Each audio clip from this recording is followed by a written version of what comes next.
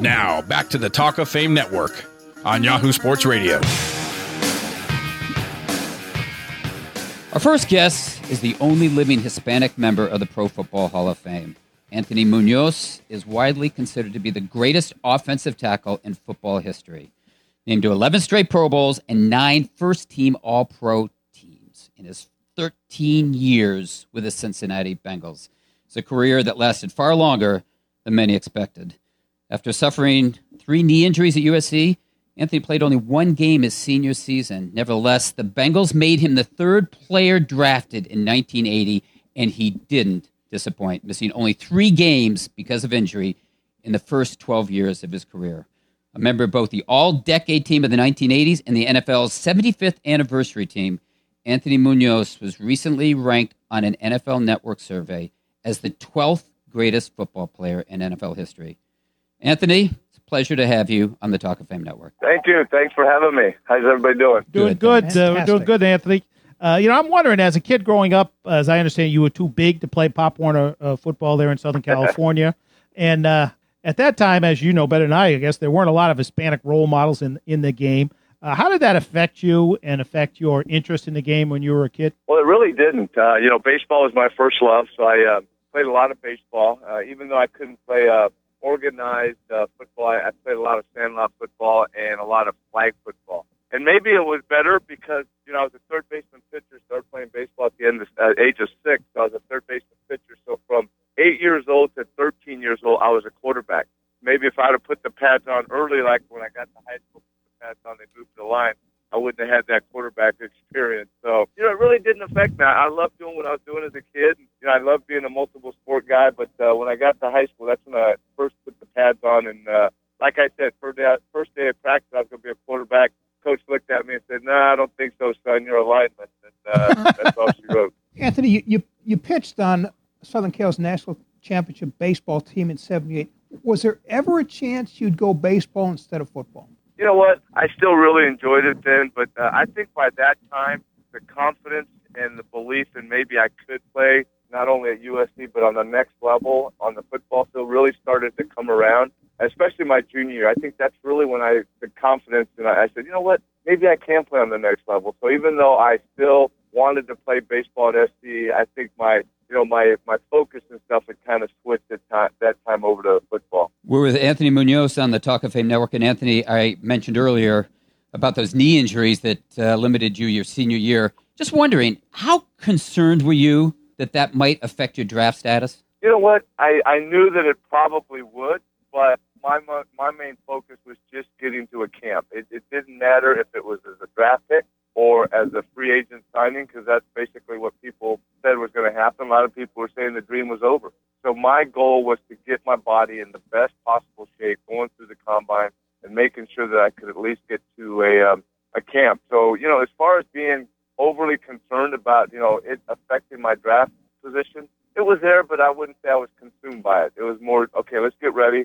Let's just see if you can compete on that level if you get a chance to go to camp. Well, Anthony, let's go back in the time machine a little bit and see if I got this story right. I believe the Bengals sent Forrest Gregg out to USC to personally test you before the draft. And at one point, I've been told by my little minions that he tried to put the pass rush moves on you, and you decked him and knocked him to the floor, to the ground.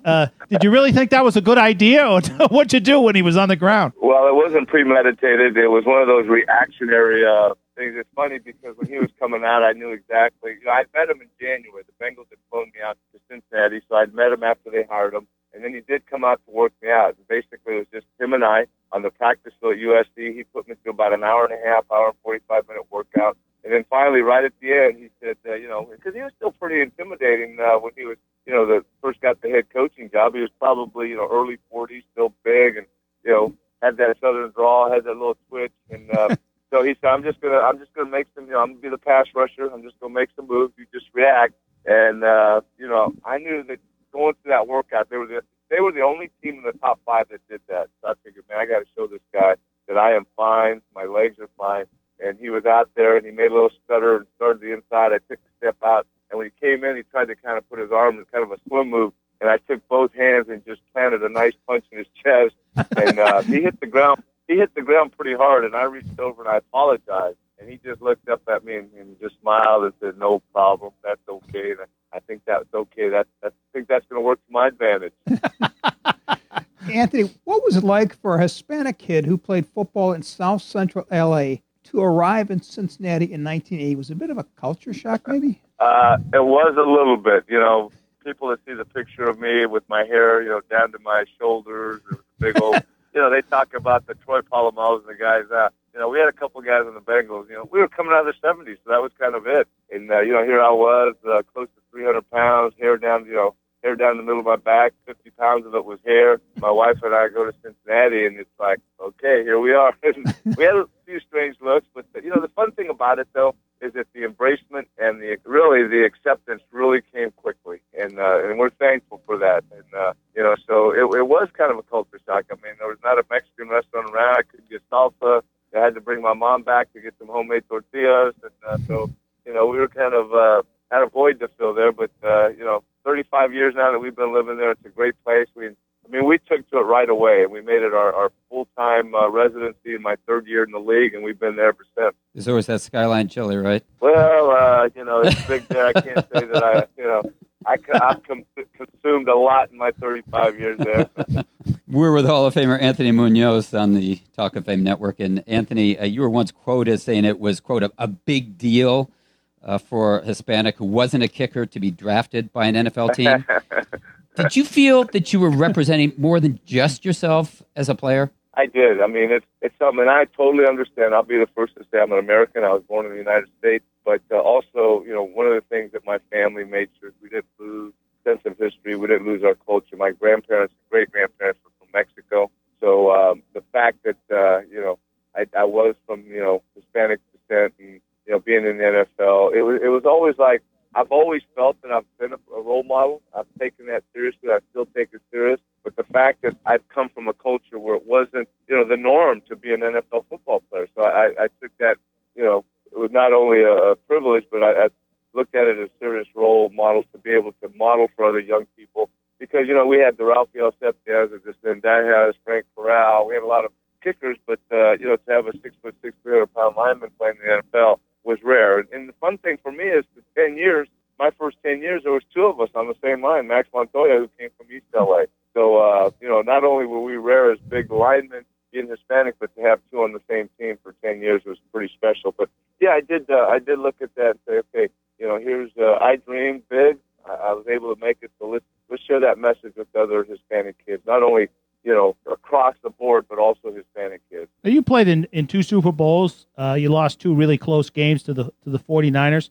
I'm wondering, all these years later, how many times have you replayed those games in your mind, and what do you think the difference was between those two teams? Because obviously there wasn't much difference. Well, it's been about 9 months until you just brought it up, so I thank you for that.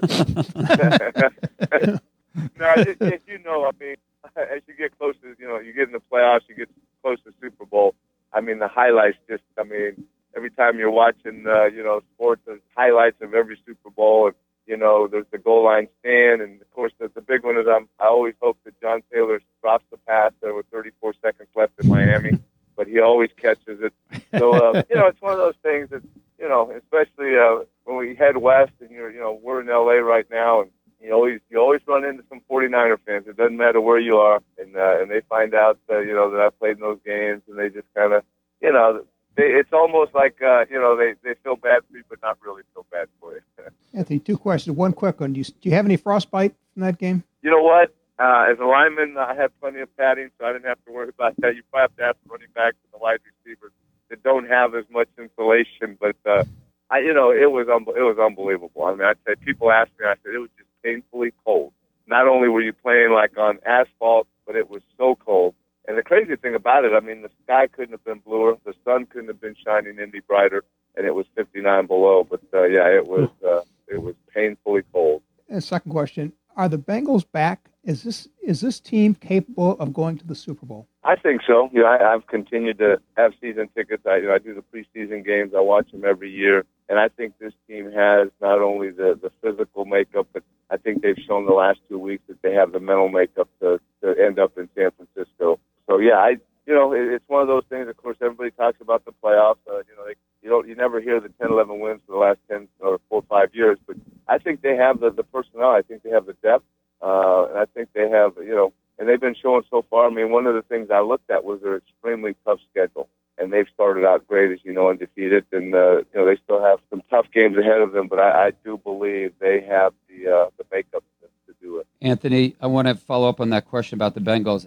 Andy Dalton having a great year so far. Why should I trust him when he's 0-4 in the playoffs, 1 touchdown, 6 interceptions? Is this the year he breaks through? I think so, and I'm going to be the first to admit it's not. To me, it's not. Joe Montana didn't beat Boomer Esiason. Joe Montana didn't beat Tina Anderson. Andy Dalton did not lose to Phillip Rivers. It's a whole squad, and you look at all the injuries they've had over the years. Sure, he hasn't played that well, but I think it is just watching him. I think he has something that he didn't have in the previous years. And a key, you asked me, is this team a team to get there? And I'm going to backtrack and say if they stay healthy. With their perimeter guys, A.J. Green, Marvin Jones, the new Tyler Eifert. I mean, you talk about mismatches. Of course, A.J. was hurt a lot last year. Tyler was out all season. Marvin Jones was out all. They were not there. And the offensive line's pretty good. You got Jeremy Hill and Giovanni Bernard. So the key is going to be health. And then I think this is the year that Andy can do it. Again, these first 2 games, or not the first 2 games, but the Baltimore game and the Seattle game, the way he handled bringing them back, I think it's really shown a lot. It speaks volumes. Just before you run, just one really quick question. You have a better touchdown to reception ratio than Chris Collinsworth, 7 catches, 4 touchdowns. Who was the better receiver, you or Collinsworth? Well, I mean, I'm not going to say it that I was better, but you just mentioned the ratio of catches and touchdowns. I think those guys are always going to stats, so let's just go to the stats, I guess, is how you say it. No, Chris is my guy. I became his designated spiker for a few years there, and I just was just really upset when he would catch the real long ones, because I had to really run a long way to the end zone. But it's one of those things that Sam Weiss. I mean, to me, he was an offensive genius, and he brought that in, put 2 big linemen at the tight end position, and really the first game he did that, he had a design play for me to be the primary receiver, and I'm thinking he's a little nuts. I mean, rookie head coach, rookie quarterback with Boomer, and he's calling a play where we have to score a touchdown to tie the Cleveland Browns to take it to overtime, and the primary receiver is his offensive tackle. But it worked out, and I kind of lobbied for him after that. Anthony, we're going to have to run, but thank you so much for the time, and best of luck with those Bengals. Thank you very much. Appreciate it, guys. Great being with you today. Thanks Anthony. Appreciate it. That was Hall of Famer Anthony Munoz. Coming up, the Hall of Blame and the worst plays in NFL history. This is the Talk of Fame Network.